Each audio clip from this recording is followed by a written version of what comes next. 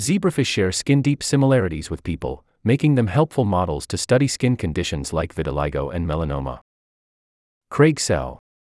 Melanocytes are a small subset of epidermal cells that play an outsized role in protecting your skin from the damaging effects of sun exposure. They do this by synthesizing melanins, which are pigments sent to other skin cells to shield them from harmful ultraviolet light. A lack of functioning melanocytes causes a wide range of skin conditions, including skin cancer and vitiligo, an autoimmune condition in which the body attacks melanocytes and causes patches of depigmented skin. For nearly 20 years, I have been studying melanocytes and the role they play in disease. Difficulties growing human melanocytes in cell cultures have led researchers like me to use alternative models to study them. My lab and others have pioneered the use of zebrafish to study melanocytes. Using this small freshwater fish as a model organism, my team and I recently discovered a new way in which melanocytes regenerate. This process enables flexibility for these cells to recover from injuries and may be applicable to other types of tissues. What zebrafish and people have in common? New students and non-scientists often ask me, why zebrafish? There are several reasons why zebrafish are good models to study melanocytes. Melanocytes in zebrafish are similar in many ways to those in people. These cells develop in embryos in the same way those in humans do, use the same genetic programs, and make the same melanins. Melanocyte dysfunction in zebrafish also leads to the same diseases and cancers found in people. Unlike melanocytes in mouse or human skin, zebrafish melanocytes are externally visible in their dark stripes and spotted scales. Researchers can place the whole fish directly under a microscope and see the cells without the need for a biopsy. Importantly, researchers can manipulate and perform experiments on zebrafish melanocytes in ways that are unethical or not feasible to do with people.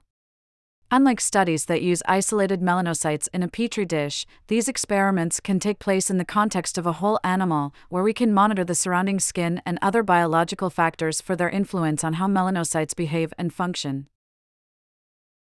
Diversity of melanocyte stem cells. In work spearheaded by Tyler France, a graduate student in my lab, our team has focused our attention on the process by which new melanocytes regenerate after injury. https://doi.org/10.7554/LFE.78942. Melanocyte regeneration is important for recovering from skin disorders such as vitiligo. It's also relevant to age-related conditions like hair graying, in which melanocyte stem cells either die or become dormant and no longer produce the mature melanocytes that give hair its color. To study melanocyte regeneration, we removed these cells from zebrafish and followed their process of regrowth. Since melanocyte stem cells in zebrafish are externally visible, we tracked these cells in real time to see how they divided and matured. Additionally, we measured which genes were expressed in individual melanocyte stem cells and their descendants during regeneration. We found that dying melanocytes triggered this regenerative process by sending the signal for melanocyte stem cells, cells that can give rise to new melanocytes, to activate. Surprisingly, we identified two types of stem cells that each took a different route to make new melanocytes. One type of stem cell directly converted into melanin-producing melanocytes. The other type of stem cell divided to create two types of daughter cells. One type was new melanocytes, and the other was new stem cells ready to respond to future injury. Researchers have known that a single stem cell is capable of making the multiple types of cells needed to regenerate tissue. Our zebrafish studies indicate that multiple different stem cells in skin, and potentially other tissues, can together reconstruct one particular cell type after injury.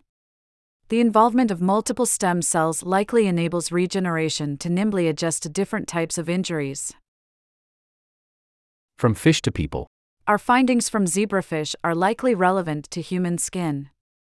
When we examined cells taken from the fluid within a blister in human skin, we found cells that look remarkably similar to zebrafish melanocyte stem cells.